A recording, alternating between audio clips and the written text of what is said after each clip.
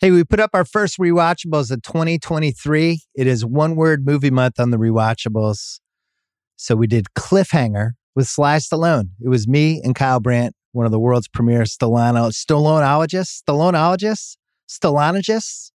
Anyway, Cliffhanger, new rewatchables. It is up right now.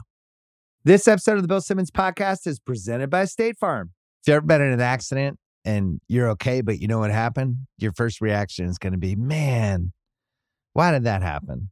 If you ever buy a new house or a new car or a new anything, there's this little rush you get when you're like, I did it. I made it happen. But really, the only words you need to remember are, like a good neighbor, State Farm is there. State Farm has options to fit your unique insurance needs, meaning you can talk to your agent to help choose the coverage you need, have coverage options to protect the things you value most, file a claim right on the State Farm mobile app, and even reach a real person when you need to talk to someone. Like a good neighbor, State Farm is there. Learn more at statefarm.com. This episode is brought to you by SimpliSafe. Make this summer the best one yet. Invest in a SimpliSafe home security system. I have one. I love it. It's a great way to protect your home when you're not there. You need one, especially during the summer. You know what burglars know? People go away during the summer. That's what happens. So when you're away, you want to make sure your place is protected. You want to make sure that you potentially have little camera things you can watch on your phone to see what's happening at your house, at your front door, inside. You deserve some peace of mind. Get it today with SimpliSafe. Right now, get 20% off any new SimpliSafe system with Fast Protect monitoring at simplisafe.com/BS. There's no safe like SimpliSafe. Taping this a little past 5:30 Pacific time on Tuesday. It's almost 24 hours since the Bills-Bengals game, which got stopped when Damar Hamlin went down on the Bills and did not get up. And we watch football all the time. We see guys go down. We see horrible collisions. We see things that make us nervous for a split second. And then the guy either gets up or it takes a second and he gets up, or you think to yourself, man, that guy might have gotten hurt.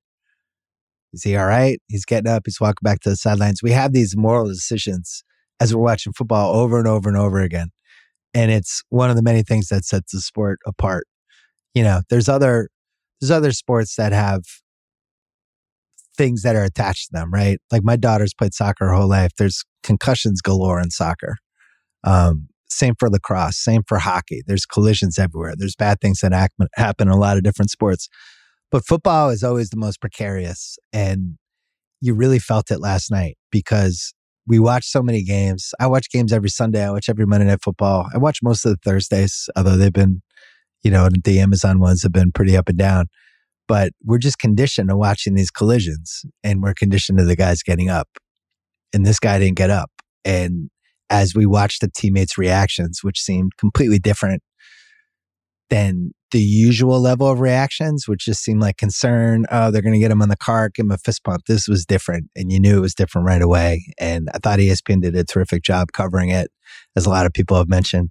But this was one of those nights that you're going to remember where you were, and for me, I've been following sports for almost 50 years at this point. I still remember where I was in 1978 when Darryl Stingley got paralyzed in the Raiders-Pats game. I was in the Cape. It was August. It was a preseason game. He went over the middle.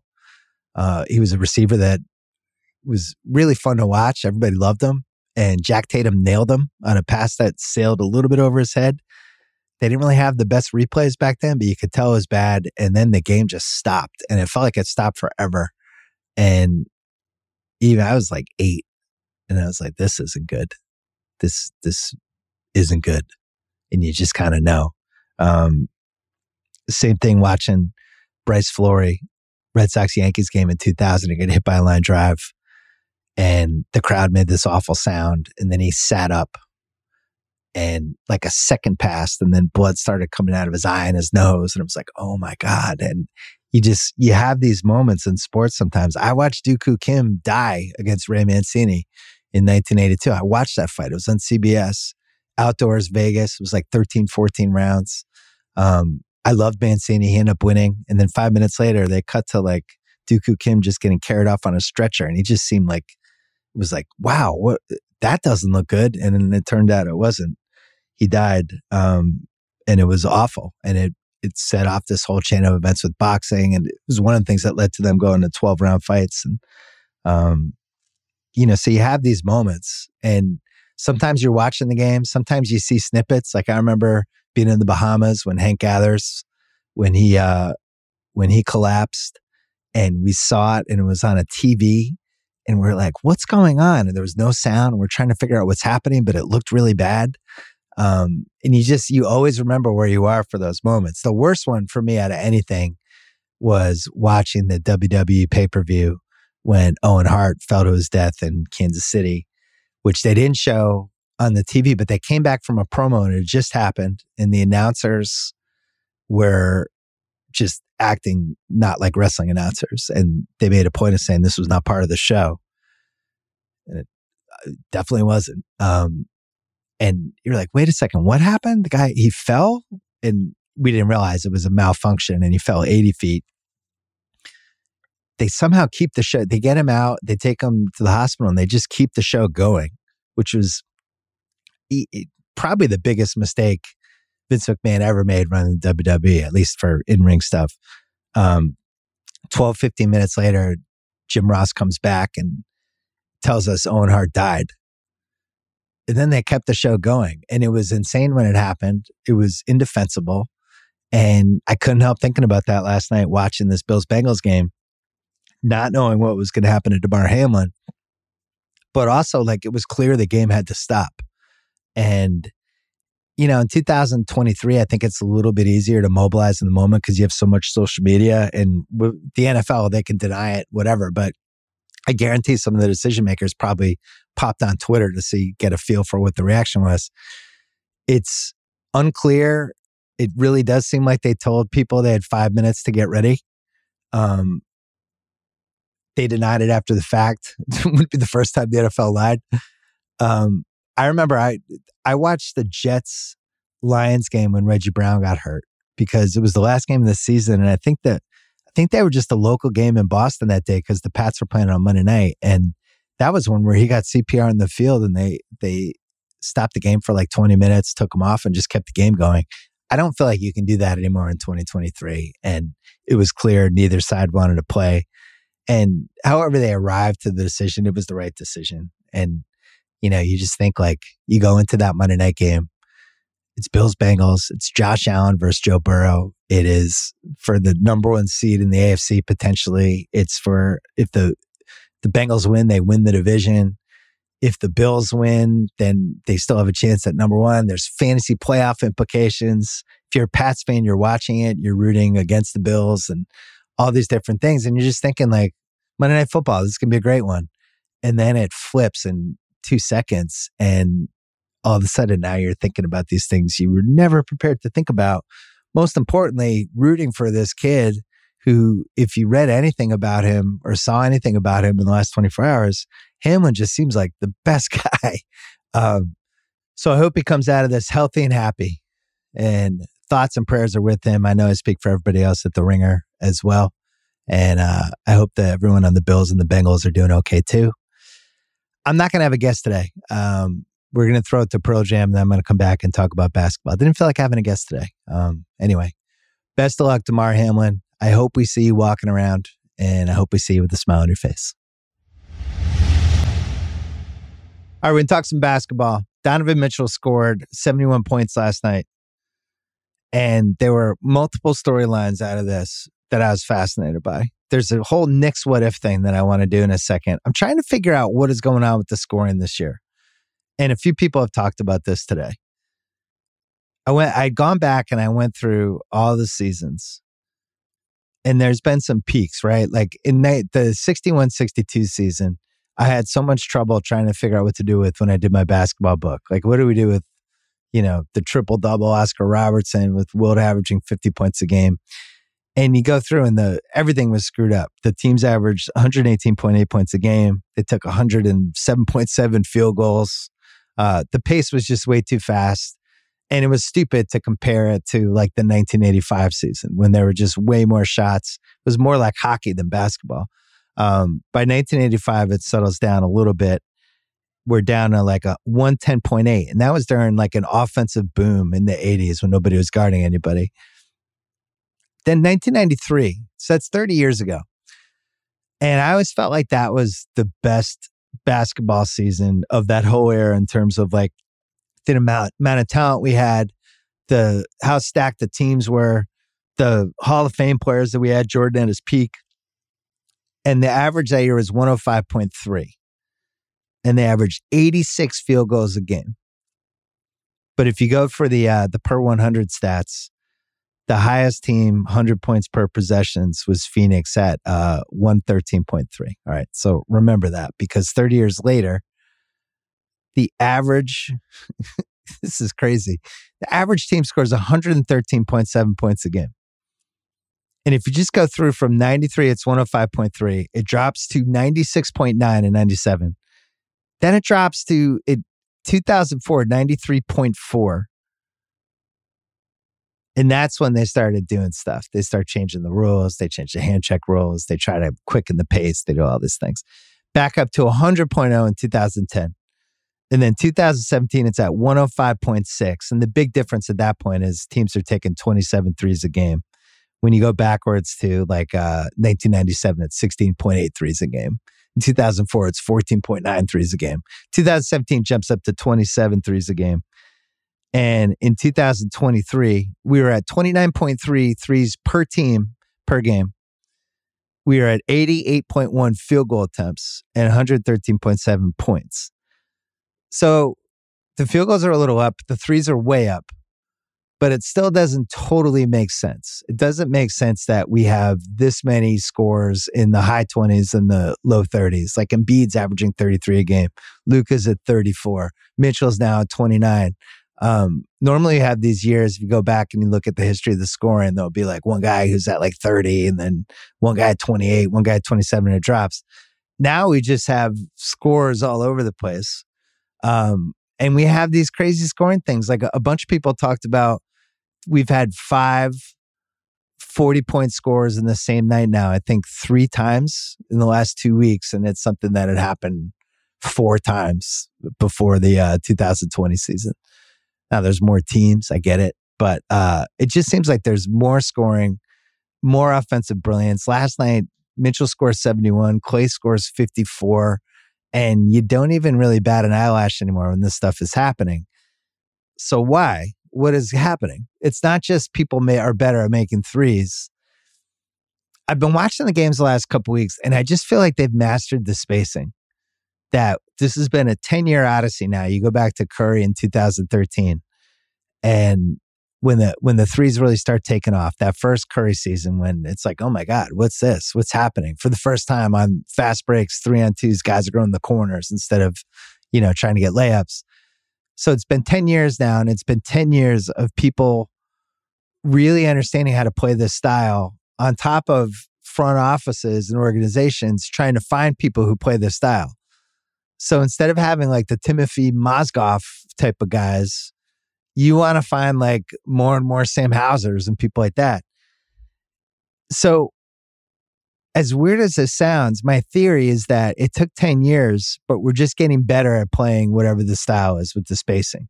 And you watch somebody like Jokic, and the reason I've been watching a ton of Denver, and the reason I've been so fascinated by Jokic is he's the first one who's figured out the geometry. He's figured it out the best out of anybody, where he's going to do his 2 things. Either he's going to be in the low post or he's going to set these high screens.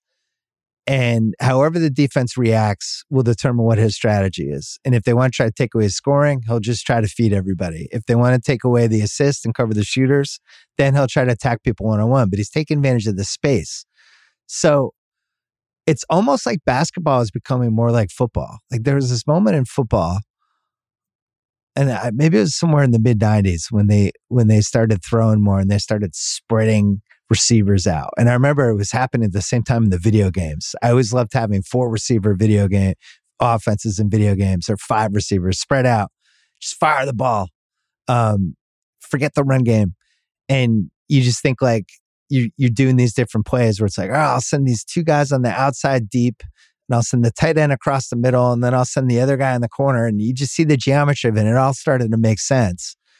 And then football changed. All of a sudden, these quarterbacks are throwing for 4,000 yards, and you can't even compare the guys from the last 20 years to the guys from the 60s and 70s. It's ridiculous. And I just wonder if that's starting to happen in basketball. I don't know. Like, I watched a lot of that Cleveland-Chicago game last night. They were like singling Mitchell for a lot of it, the same way that, like the 81-point game Kobe had when the Toronto, Sam Mitchell, who's really one of the worst coaching jobs of all time, he just decided to single Kobe Bryant. And it was stupid. And it's just send a second guy at him. What are you doing? No, didn't. Kobe scores 81. Yesterday, it was a little similar with Mitchell, but there's some wrinkles to it. Like if KOC had a Second Spectrum tweet today about the 10 best screen and roll combos we have in the league so far, according to Second Spectrum. And Mitchell is number 4 and number 5 with Mobley or with Jared Allen. And I noticed this, I remember mentioning this on a podcast when I went to the Clippers-Cavs game, watching the Clippers try to decide what to do when Mitchell was doing the pick and roll with one of those guys, because as soon as they rolled to the basket, he could find them. But if the center decided to try to switch with him, then Mitchell could attack him, or he could pull both guys over. Or if one guy went with the center, then he would have somebody one-on-one. And it was always like he was playing little games with them. And I think that's one of the things going on with basketball right now. It seems like there's such an advantage in the offense because the rules are against being able to defend these guys to begin with. You can't hand check them anymore. If you're on an island with somebody, the guys are so gifted. They have a better chance to score than ever before. They can make threes. You have to play up on them if they're a three-point shooter. Now they can go by. You can't foul them as you go by. And it just seems like everybody collectively has figured out like, oh shit, we can get to the basket whenever we want. We also have more really talented offensive players than we've ever had before. Like I was trying to figure out like who would be the all NBA right now. And you think like the guard spots are more ridiculous than ever. If Luka's a guard, you got Mitchell, you have SGA, you have Ja, you have Halliburton, you have Curry, you have Booker. You could throw Kyrie in there if you want to get nuts. You could throw James Harden in there. All those guys can go by whoever's guarding them. So we have more guys who can go by anybody. We have more players who know how to play within space. We have better shooting than we've ever had before. And I think it's just leading to this scoring boom that I think is going to be really hard to figure out historically. I don't think you can really compare like Luka's 2022 season to like T-Mac's 2003 season. It's like almost a different sport. So I do wonder, I don't know if this is an aberration year, if this is just what basketball is, but I do wonder if this is becoming like what happened with football, where like when I was a kid, Cliff Branch and Stanley Morgan were the two best deep threat receivers in the league. And if you look at their stats, they would get like 20 yards a catch and they'd finish with like, 900 yards, 860 yards, because they'd have 45 catches. That was it. Nobody threw the ball that way because you could kill the quarterback. You could interfere with the receiver. They couldn't really go over the middle because the safeties could destroy them. And that's just the way the sport was played. And then that shifted. And now you have people with 140 catches in a season or 17 touchdowns. And I'm worried that's happening in basketball, but I'm also not worried because I think it's more fun. It's definitely more fun than what the mid-2000s was like or the mid-1990s. So that's one thing with the Mitchell. And then the other piece I was thinking about it was Knicks what-ifs. Because them not trading for Mitchell now with how he has ascended in Cleveland, and the big question with him was, what did we watch the last 2 years in Utah? Did we watch somebody who was just a really good offensive guard who stopped being a two-way player? Is this guy a franchise player? Is he almost a franchise player? What is he? When Russillo and I would talk about it last summer, I always defaulted to we've at least seen him rise to the occasion in playoff series in a way that if he's your best guy, you could at least go toe-to-toe with the other team's best guy if he had the right team around him. And that's why we love the Cleveland trade so much, because we felt like this guy finally has the right team around him. Well, the Knicks would have been a good team too, because they basically would have to give up RJ Barrett and some picks. They could have kept Jalen Brunson. You just put him in the RJ Barrett spot. The Knicks are over 500 anyway. I defended the Knicks when that trade didn't happen. I thought they made a really good offer. I thought RJ Barrett and a couple picks was an awesome offer for Donovan Mitchell. And you could argue maybe even a better offer than what Cleveland got back for him. Although Markkanen has turned out to be to be pretty great. So we didn't know that last summer. Just last summer, I was like, Markkanen, Sexton, and some first. Is that enough? Now Markkanen's emerged as a probable all-star. But I thought the RJ Barrett and the picks offer was really good. I still don't know totally what happened with Utah and the Knicks. It was a little weird. But now it's turned into a what if, because Mitchell, imagine if he's doing this in New York. Imagine if he did that at MSG last night. Imagine if he did that for the Star for a Title Knicks fans. I think it's a what if. So it made me want to go through the Knicks what ifs. And I had done some of this in my book. I went back. I talked to a couple people. There's some honorable mention Knicks what ifs. What if Golden State passes on Steph Curry in 2009? It seemed like they were going to take him. They were either going to take him or trade the pick to Phoenix. Steve Kerr's talked about that. They didn't expect Curry to drop to 7. He did. And the catch is they had Monte Ellis. And I think there was a split second there and the Knicks fans were like, wait, they have Monte Ellis. They're not going to take Steph Curry too. And that Curry was going to fall to 8. It's an honorable mention what if. I still don't think anyone's passing Curry at 7. It's amazing Minnesota passed on him twice. The Charles Smith game is another honorable mention what if. Look, Charles Smith was who he was as a player. There's an angle of those plays where it's pretty physical. They could have called a foul on at least 2 of those Pippen swipes. And then who knows with that. But again, that's honorable mention. There's honorable mention for Durant in 2016 and Durant in 2019. Just in 2016, didn't even really take a meeting. 2019, it seemed like he was headed there and he ends up going to Brooklyn instead. But, they could have been in this whole Durant, Kyrie, whatever you want to call it. I'm trying to be nice because Brooklyn's playing well. And then the other one was there was a Kevin McHale offer sheet in 1982. Is the year the salary cap changed. And you could do these restricted free agent offers. And the Knicks decided they're going to make this big offer. It was 1983, my bad. The Knicks decided they're going to make this big offer for Kevin McHale. And Red Auerbach found out about it and made offers to Marvin Webster and Sly Williams and Rory Sparrow before the Knicks officially made the McHale offer, and made it so that the Knicks had to decide, do we want to lose all 3 of those guys to try to sign Kevin McHale, who we might not even get anyway? And the Knicks ended up re-signing their 3 guys. The Celtics keep McHale. It's kind of crazy to look back on because they should have just done everything they could to get Kevin McHale. He ended up being like one of the 35 best players of all time. And at the time, we knew he was really good, and Auerbach just outwitted them. But it's an honorable mention what if. I think if you talk to Knicks fans, especially the ones around the 80s, the McHale offer sheet, and then they all feel like there was a moment where they could have had Chris Mullin when Chris Mullin was having problems. There was a Gerald Wilkins for Chris Mullin trade rumor that was floating around. And I think that's in the what if class. All right. So the actual what ifs. And these are in no particular order until we get to the last couple. To me, a huge what if is what if they don't panic trade for Carmelo before he became a free agent?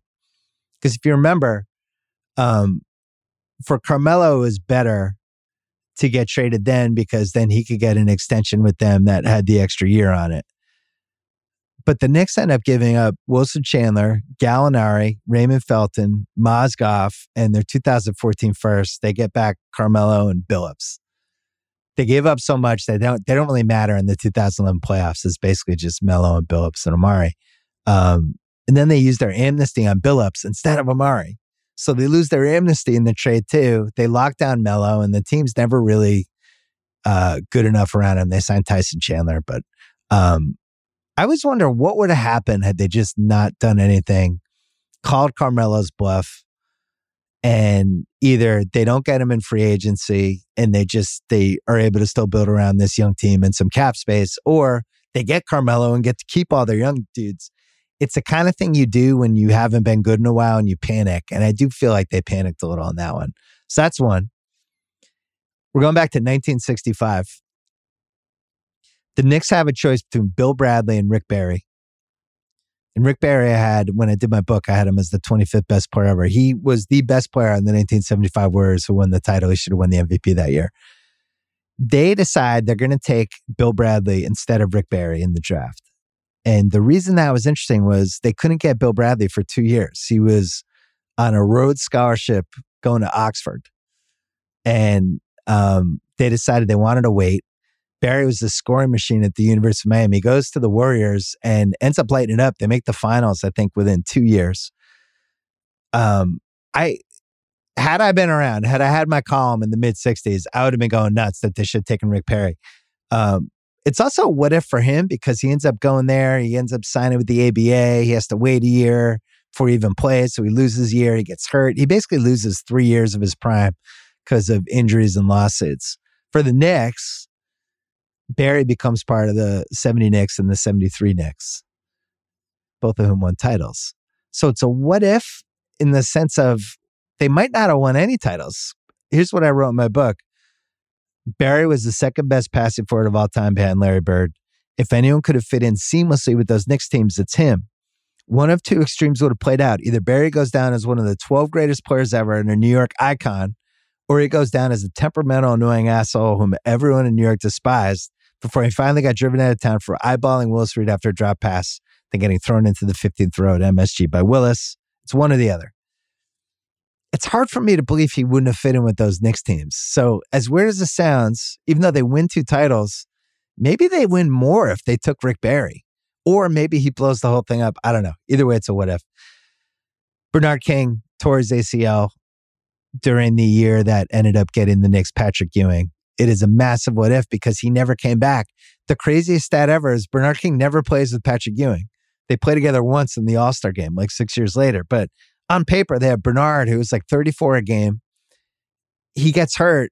They get Ewing out of it. And if we had like modern knee technology, Bernard's back in a year. Instead, he's out for like 2.5 years, ends up getting mad at the Knicks, leaves. They never play together. And that's a legitimate what if. I would put the Mitchell trade right here, probably under that, because if you put Mitchell on this Knicks team, then they're probably a top 5 team in the East. And then they're also one move away from really being something because I think Brunson's been better than anyone expected. And just upgrading from Barrett, who I like, to Mitchell, I think is reason enough to think that they'd at least be like a fringe contender, but they'd have the foundation. They'd have Brunson, they'd have Mitchell, they'd have Randall, who they'd have him going again, cap space potentially. I think it's a pretty good one. Another what if, never hiring Isaiah Thomas. They do that in, I think, 2003. His first move is he trades Antonio McDyess and a bunch of other stuff and 2 first-rounders in 2004 and 2010 to the Suns for Stephon Marbury and Penny Hardaway. Marbury is basically the equivalent of what's going to happen when somebody overpays for Trae Young in about a year. Just file that one away. Then he trades 2 unprotected firsts in 2006 and 2007, which was a pick swap for Eddie Curry and Antonio Davis and a first rounder. And those picks became LaMarcus Aldridge and Joakim Noah. So you just take those 2. He blew up 4 first round picks and basically wasted 5 years of a 10-year decade and had a huge sex scandal. And by the time it was over, they had to do this 2-year odyssey to create enough cap space to get LeBron and Wade, which is our next what if. The summer of 2010, LeBron and Wade and the Knicks fans get tricked. Maybe they tricked themselves into thinking, well, LeBron, he's going to want to come to the biggest city in the world. This is the move as a basketball player. He's got to come here and he's going to bring his buddy Wade with him, or he'll bring Chris Bosh, or maybe he'll bring all 3. And they end up going to Miami. They get nothing. They end up spending their cap space on Amari Stoudemire, who was awesome for a year and then or less than a year, and then his knee went out on him. But it is crazy that we always thought for years and years, once the Knicks get cap space and they'll be able to get, Durant or LeBron, and they never ever get these guys. So that's that. And then the last what if is a big one, and we'll do it right after this break. Hey, if you're looking to get more of this NBA season, now is the perfect time to download FanDuel, America's #1 sportsbook. New customers get a no-sweat first bet up to $1,000. That's $1,000 free bets back if your first bet doesn't win. Download the FanDuel Sportsbook app. Safe, secure, super easy to use. You can bet on everything from same-game parlays to triple-doubles to assist totals, whatever you want. On Wednesdays on my Twitter feed, I post my favorite same-game parlay of the week where I combine multiple bets for a chance for a bigger payout. Stay tuned for that on this Wednesday. FanDuel also now live in Ohio, so make sure you get on the action also with great offers just for you now and throughout January. Don't miss the chance to get your no-sweat first bet up to $1,000 of free bets when you join FanDuel with promo code BS. Make every moment more with FanDuel, an official sports betting partner of the NBA. You must be 21 plus in select states. First online real money wager only. Refund issued as non-withdrawable. Free bets that expire in 14 days. Restrictions apply.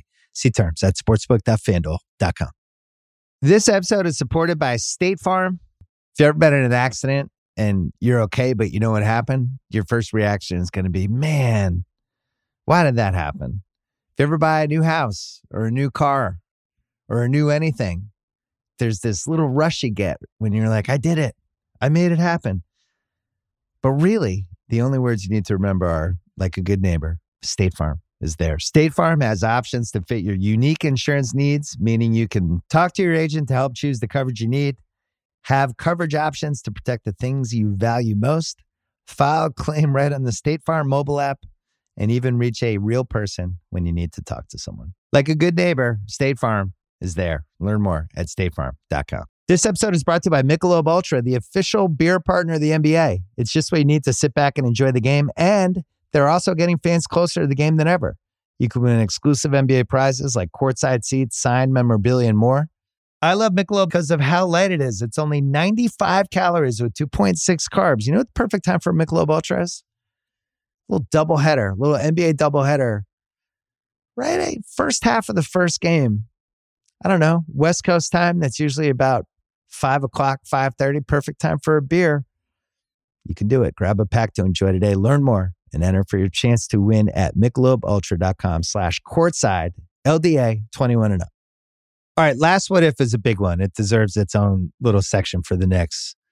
So you go back to 1975, and the Knicks have had a decent kind of half-decade run at this point, right? 69 Knicks were really good. Lost to the Celtics, no shame in that. They win in 70. They win the title again in 73. Millions of books written about them. People love those Knicks teams. So if you're saying, like, when we get to 1975 and you're a Knicks fan, did this go okay? You would probably point to the 11 titles Boston won and be like, well, that part sucked, but got some momentum here. We won in 70. We won in 73. We had this iconic team. Everyone wrote these books about them. Beautiful basketball, the whole thing. So then 1975, it's starting to die down. DeBusschere and Reed, I think both of those guys are gone at that point. Monroe and Frazier are still there. Kareem becomes available. He tells the Bucks during the 74-75 season, I'm out. Like, you gotta get rid of me. So the Knicks, he wants to go to the Knicks. He's from New York. That's his number one choice.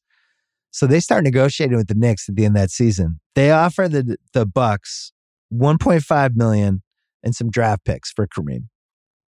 And the Bucks GM was Wayne Embry, former Celtic, laughs him off. It's like, no way, not enough.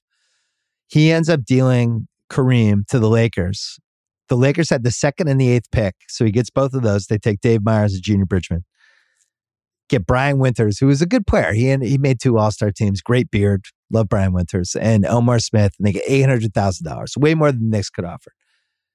But the New York Times reported that the Knicks, if they had offered $4 million, they could have gotten Kareem. That's it. I don't even know if they needed to have picks. Just $4 million, you can have them, and maybe throw in a couple firsts. Who knows? The Knicks were cash poor because they had just spent $2.4 million on George McGinnis, who is an awesome ABA player, came to the NBA, wasn't that good. Here's the problem. George, his draft rights belong to the Philadelphia 76ers.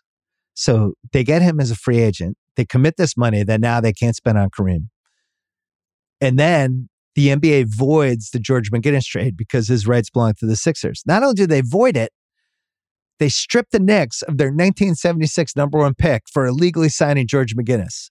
So you go from could have just spent $4 million on Kareem to now I don't have George McGinnis and I lost my number 1 pick, which would have been, if you go back, either the 6th or the 7th pick. Well, Adrian Dantley went 6th. Robert Parrish went 8th. So that kind of sucked. So then on top of it, they panic and they trade for Spencer Haywood, who I wrote a whole thing in my book about, the broken mirror. He was bad luck wherever he went, just bad luck left and right. He was this guy that was supposed to be, one of the great forwards of the 70s. Had some issues in Seattle. The Knicks end up, we'll get Spencer Haywood. He's a big name. He cost them $1.3 million. He cost them the 9th pick in 1975 that they had to trade. So they go from, instead of Kareem, they lose 2 first-round picks and get Spencer Haywood, who ends up on 3 more teams in the next 4 years. Even worse, that leads to a year later, the ABA-NBA merger. The Nets can't afford Dr. J. They have to spend so much money just to get into the league that they know they can't afford Dr. J. Well, what about the Knicks? The Nets owed the Knicks for 10 years when they joined the league $480,000 per year. So they say to the Knicks, you waive that penalty for us, the territorial penalty. It's $4.8 million over the next 10 years. You waive it. It's done. We'll give you Dr. J, but you waive that penalty. And the Knicks say no. They're like, wait, the best player in the league, the most exciting NBA player of this decade, and he could be in New York City?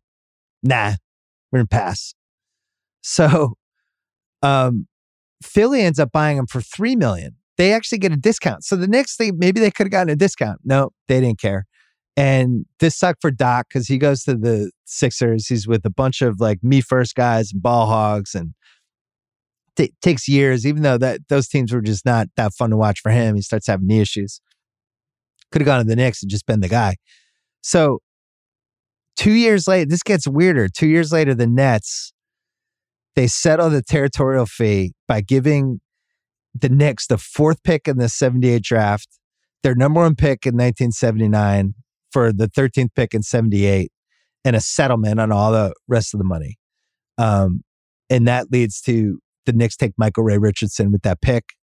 They end up eventually trading Michael Ray Richardson for Bernard King. So they get Bernard King out of it. So in a weird way, I wrote in my book, it led to 2 wildly entertaining Michael Ray Richardson years.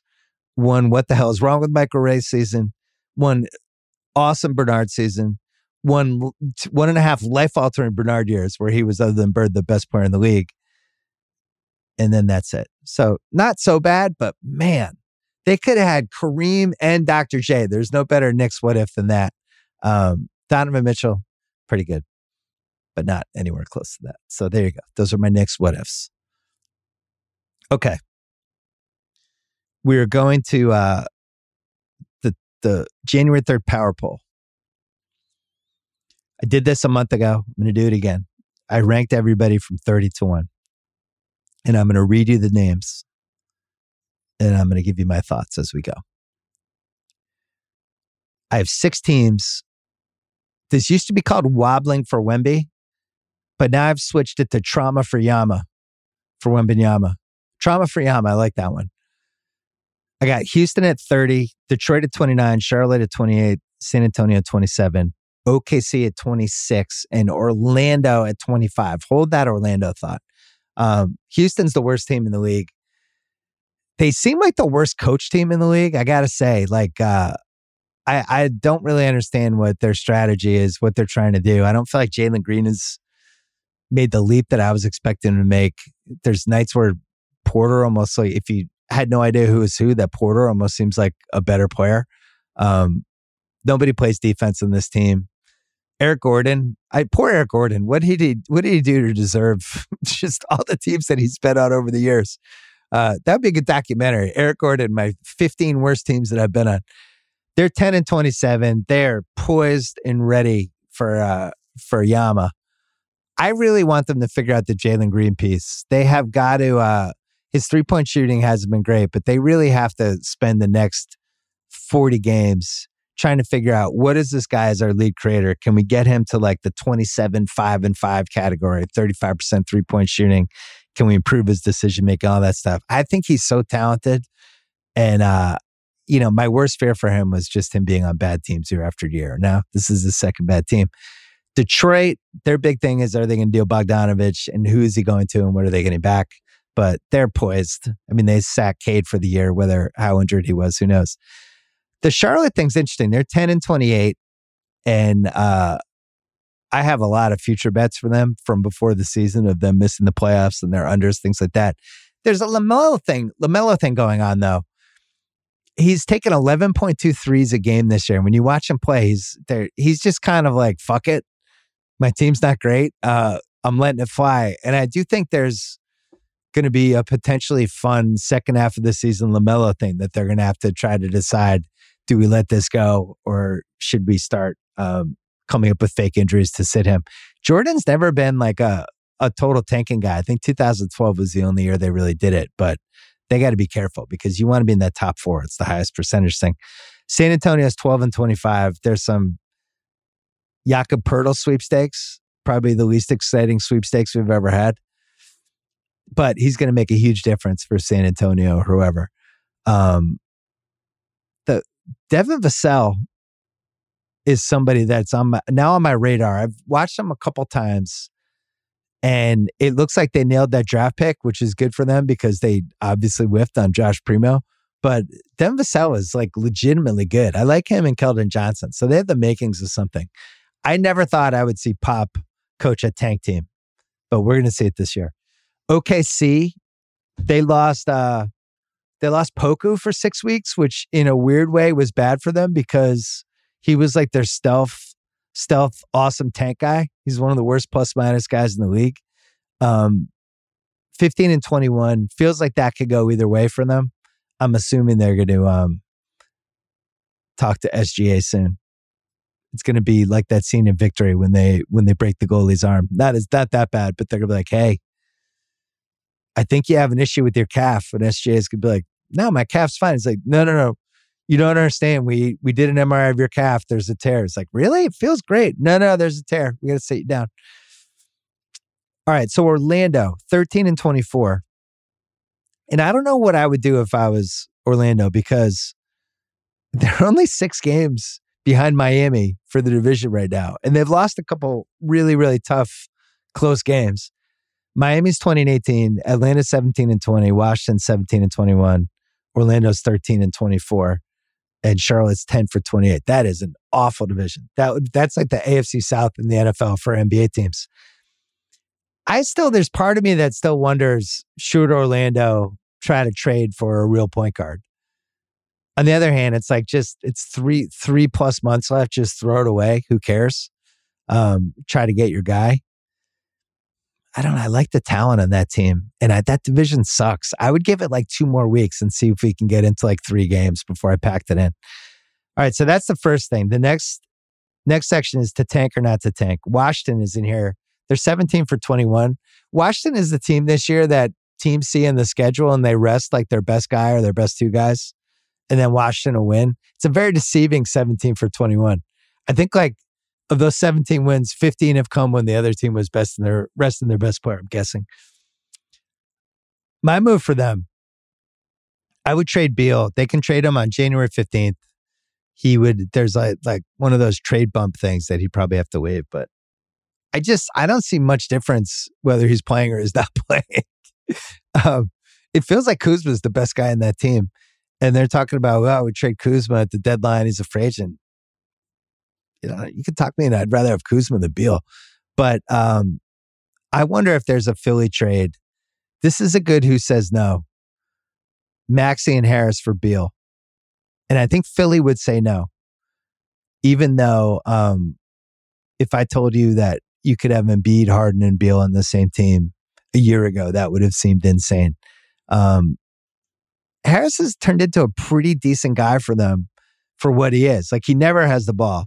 He's still 16 a game. He's almost 40% from 3. His defense has been a little better, and he's a better fit. The one that I don't really get is Maxey, because Melton has come in and done, I think, a really nice job. He's done a good job defensively. He's like a 40% three-point shooter.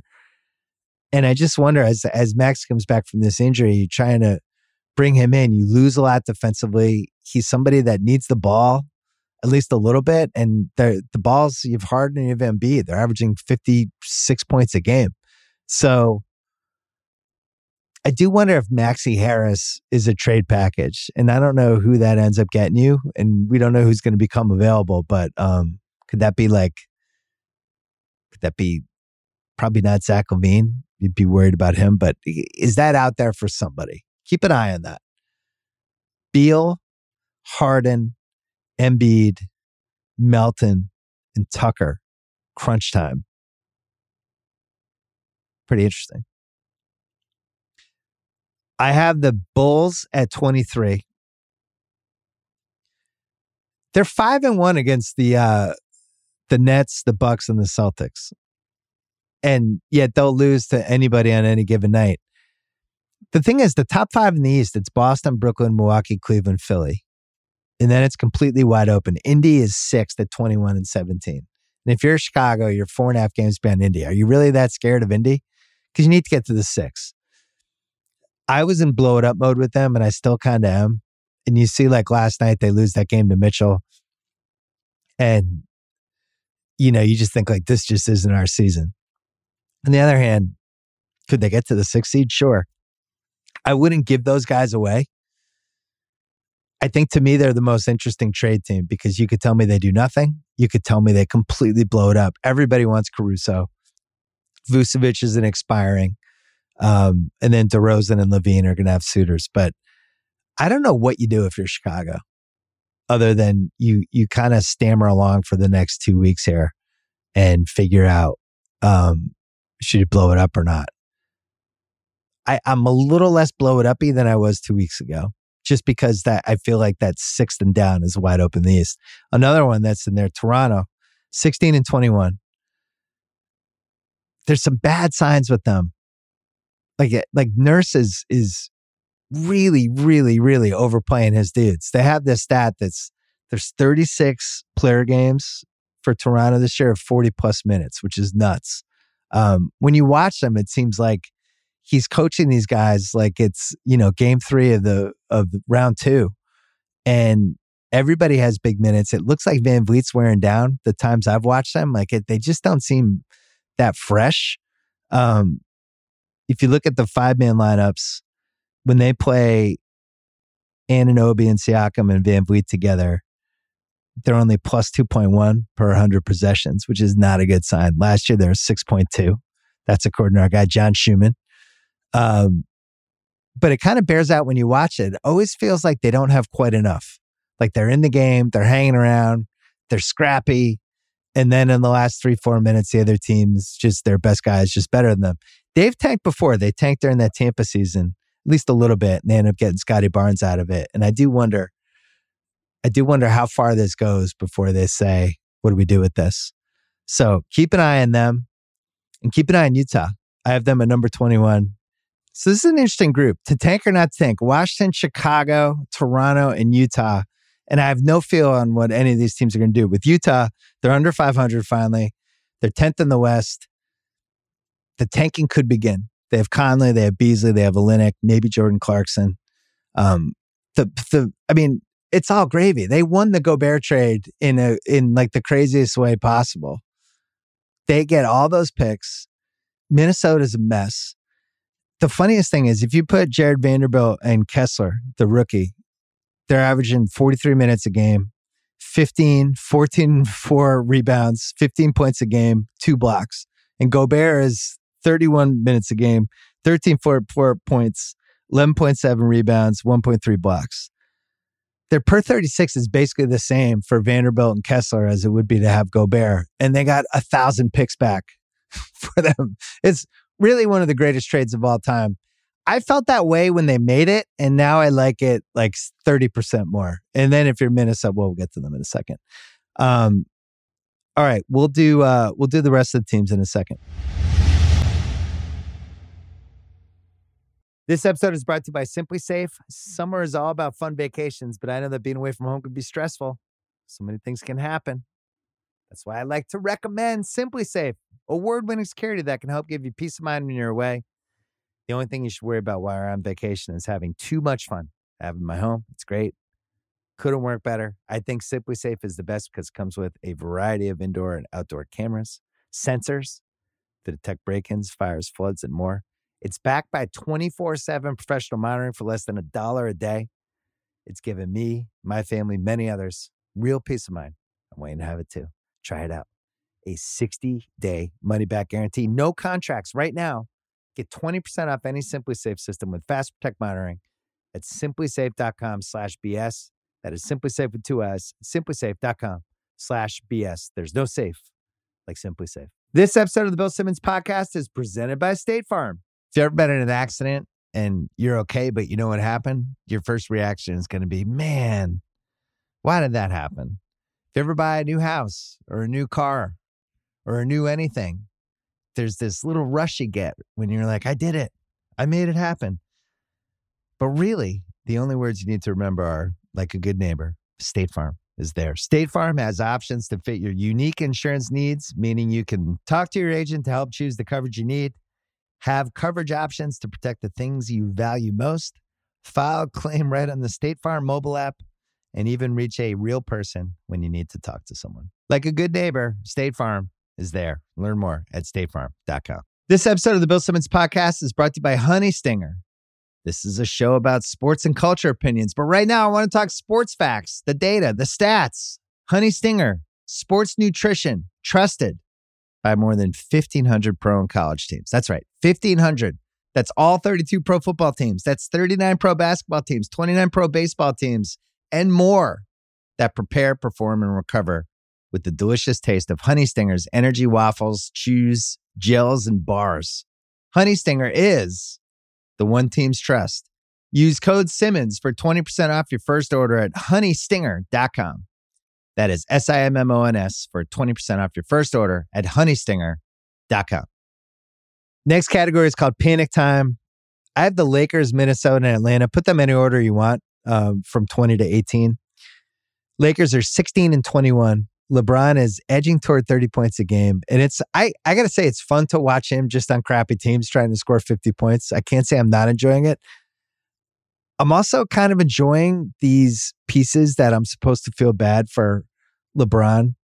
He's even tried to milk the sympathy thing a little bit. It's like, well, your team traded 9 first-round picks for Anthony Davis.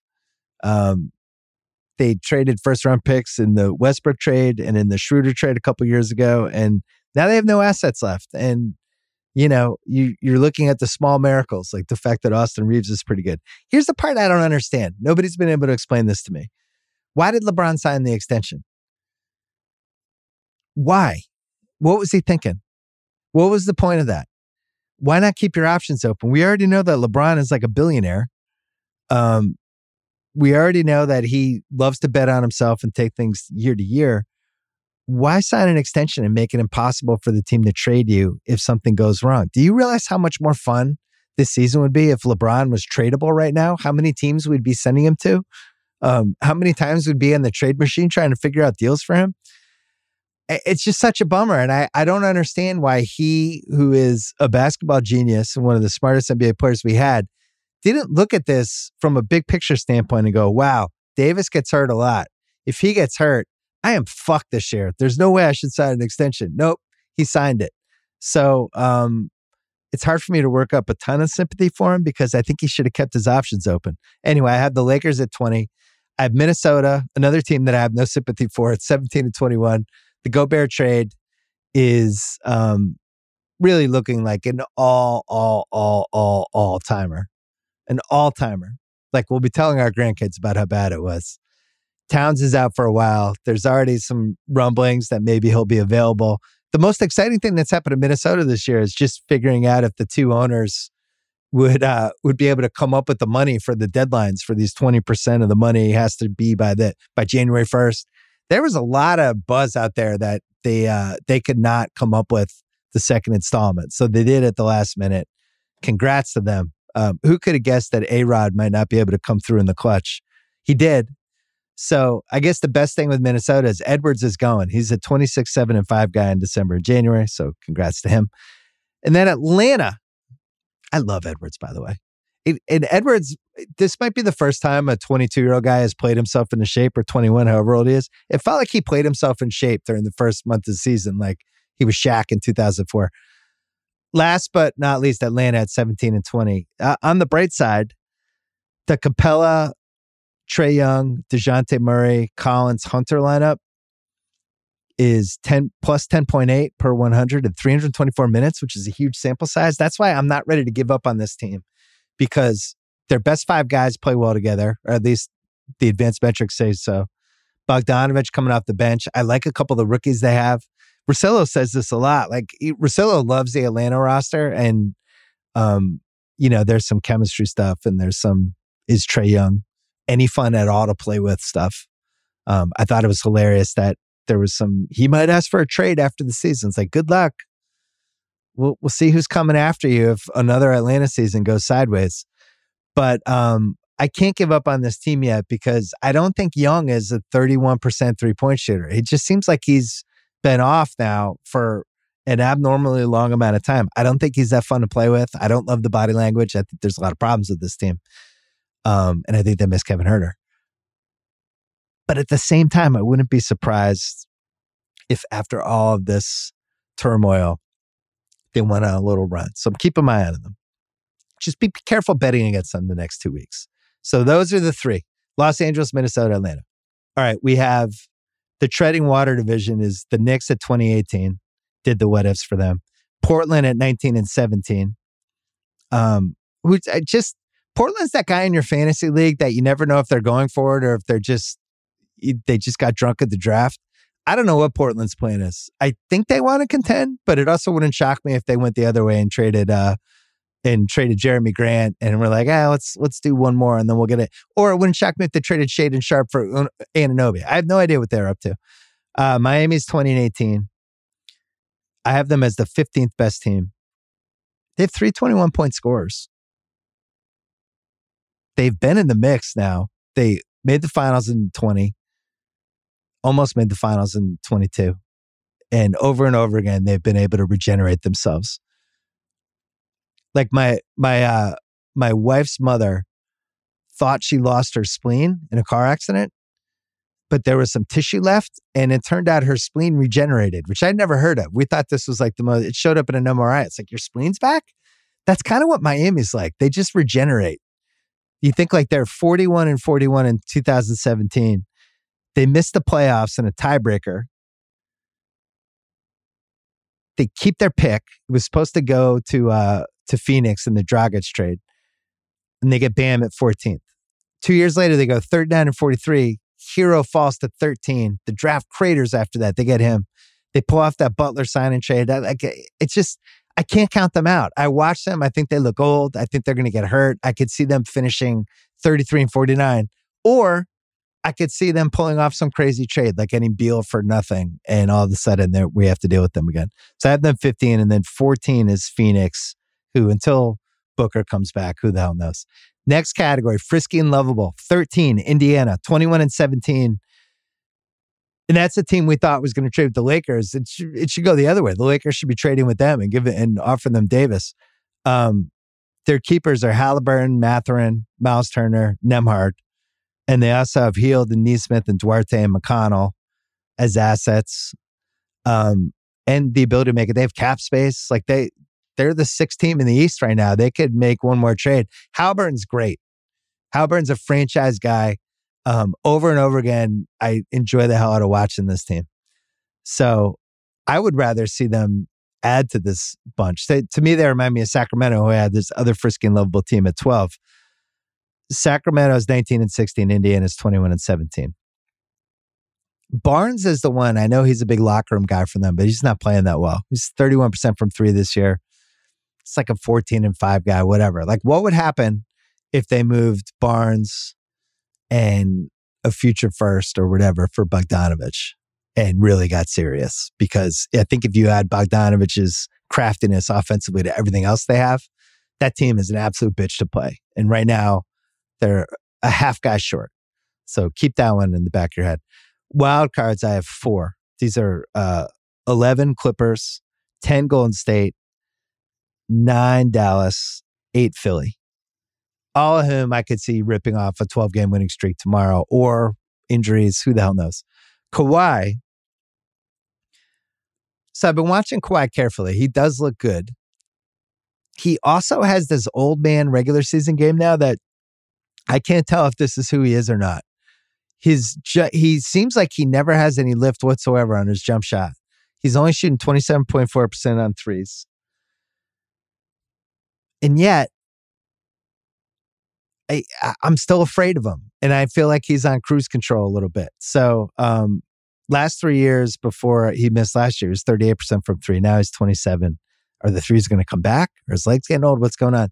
The other thing that's weird for them is this Reggie Jackson, John Wall, Luke Kennard. They play Wall and Kennard together. Wall can't shoot threes anymore. And I feel like they're going to have to pick two of those guys going forward. So keep an eye on that one. Golden State's at 10 for me. Curry's back next week. They got Clay going again. Clay's last 23 points a game.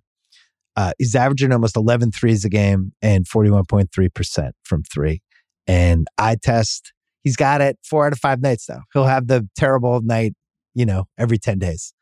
But I think they righted the ship, because you look at like their 5-man lineup of Curry, Clay, Wiggins, Looney, and Draymond is plus 23 in 278 minutes. The bench was the issue.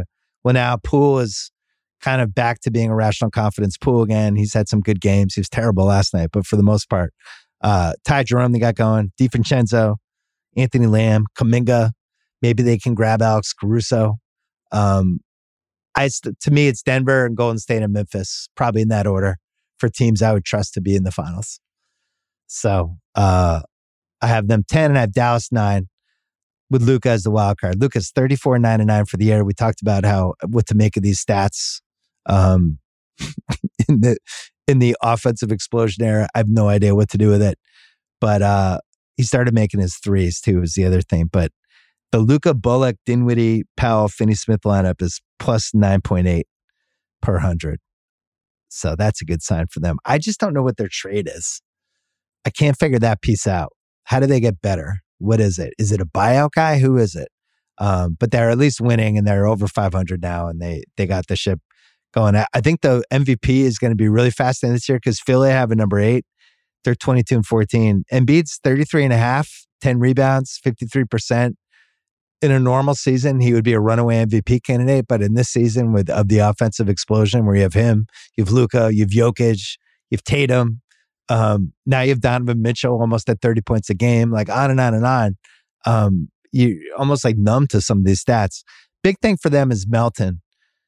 And this is where what I was talking about before with Maxey, like Melton's been so good for them as a defender, as a 3-point shooter, that I feel like he has to be out there for them crunch time. So I'm going to be interested to see how they weave the Maxey minutes back in. I have 2 teams in the lingering spot. Number 7, New Orleans, they're 23-14, and number 6, Cleveland at 24-14. Look, Cleveland has to improve that Lamar Stevens, LeVert spot. It just kills them over and over again. Nobody's afraid of those guys, and they need some sort of shooter, but they've traded all their picks for Mitchell. So I don't really know how they're going to improve this team unless it's a buyout guy. New Orleans, we just haven't seen their full team yet, but at least they got Zion going. So stay tuned for when Ingram comes back. I think, speaking of New Orleans and Cleveland, there's an interesting All-NBA thing brewing, because I think right now you'd have first team All-NBA, Jokic, Tatum, Durant, Luka, Mitchell. And I think second team for me would be Embiid, Jaylen Brown, Giannis, SGA, and Ja Morant. Now you could flip Ja Morant and Mitchell. I'm fine with it. You could also flip Giannis and I guess Tatum.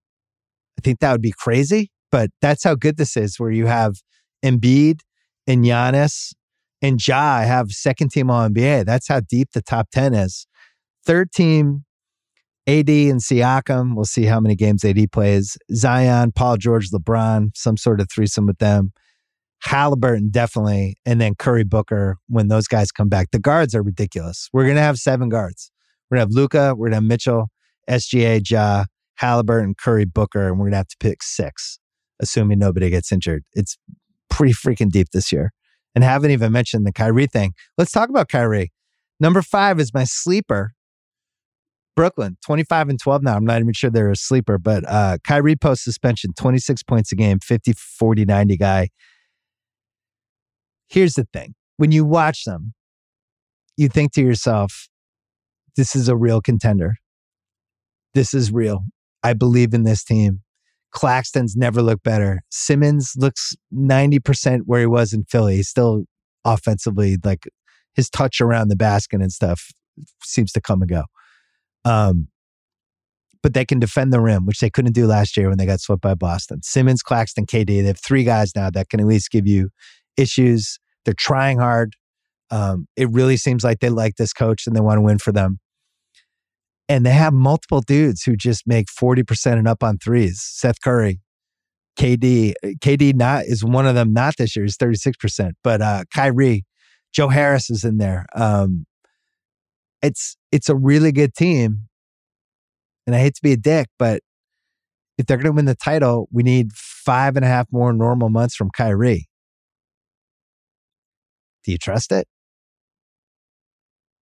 Do you trust him not to cause more controversies and just to be in his best behavior? I know he's a free agent after the year, but that's the thing with these guys. We haven't seen Kyrie just kind of stay normal really since 2017 for an entire season. Can he do it? Looks pretty good. Looks like they like each other. They finally unlocked KD and Kyrie with just a bunch of role guys. So at least it took 4 years, but at least they got that. The next list is the contenders. Number 4, Milwaukee, 23-13, 12-5 in games against teams with winning records so far, according to our guy, John Schumann. Middleton played 922 minutes in the 21 playoffs and has not really been 100% healthy since.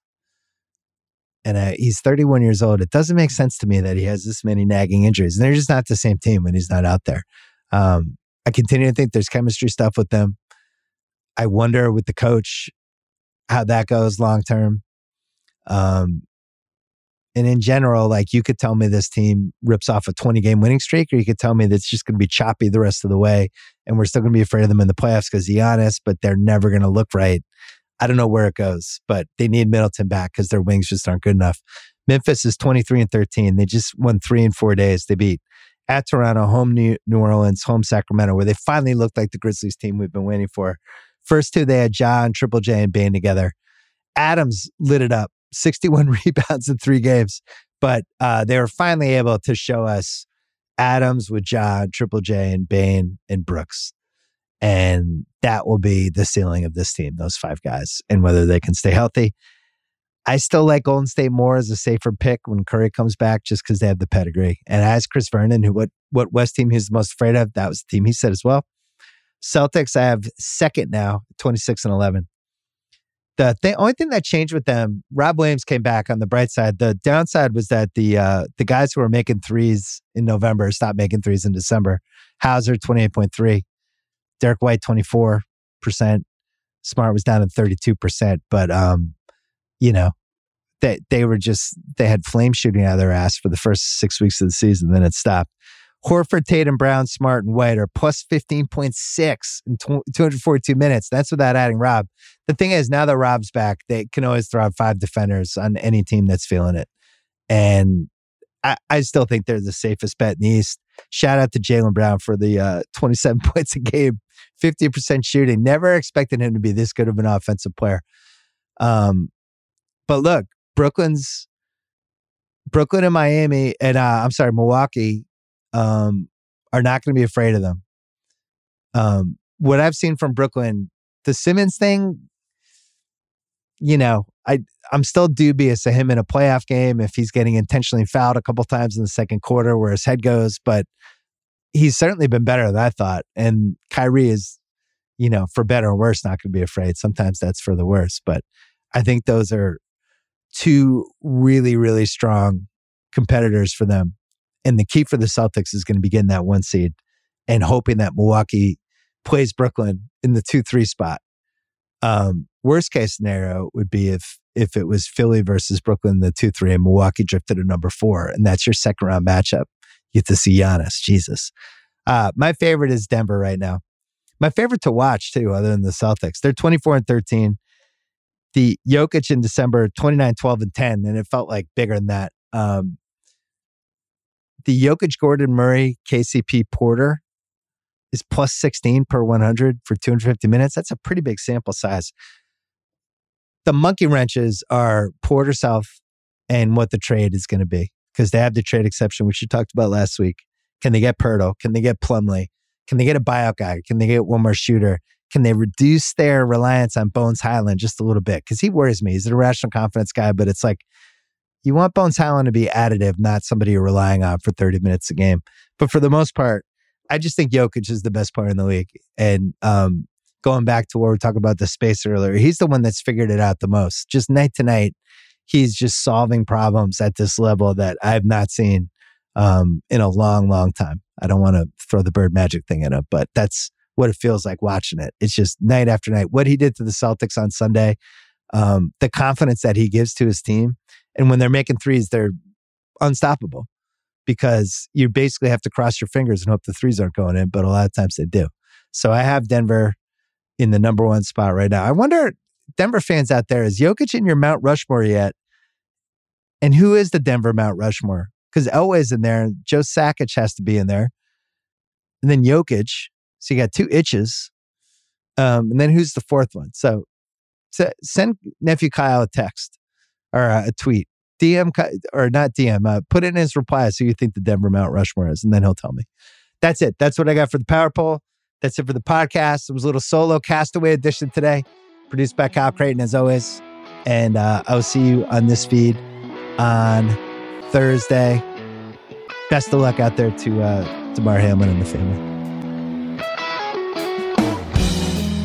See them on a way so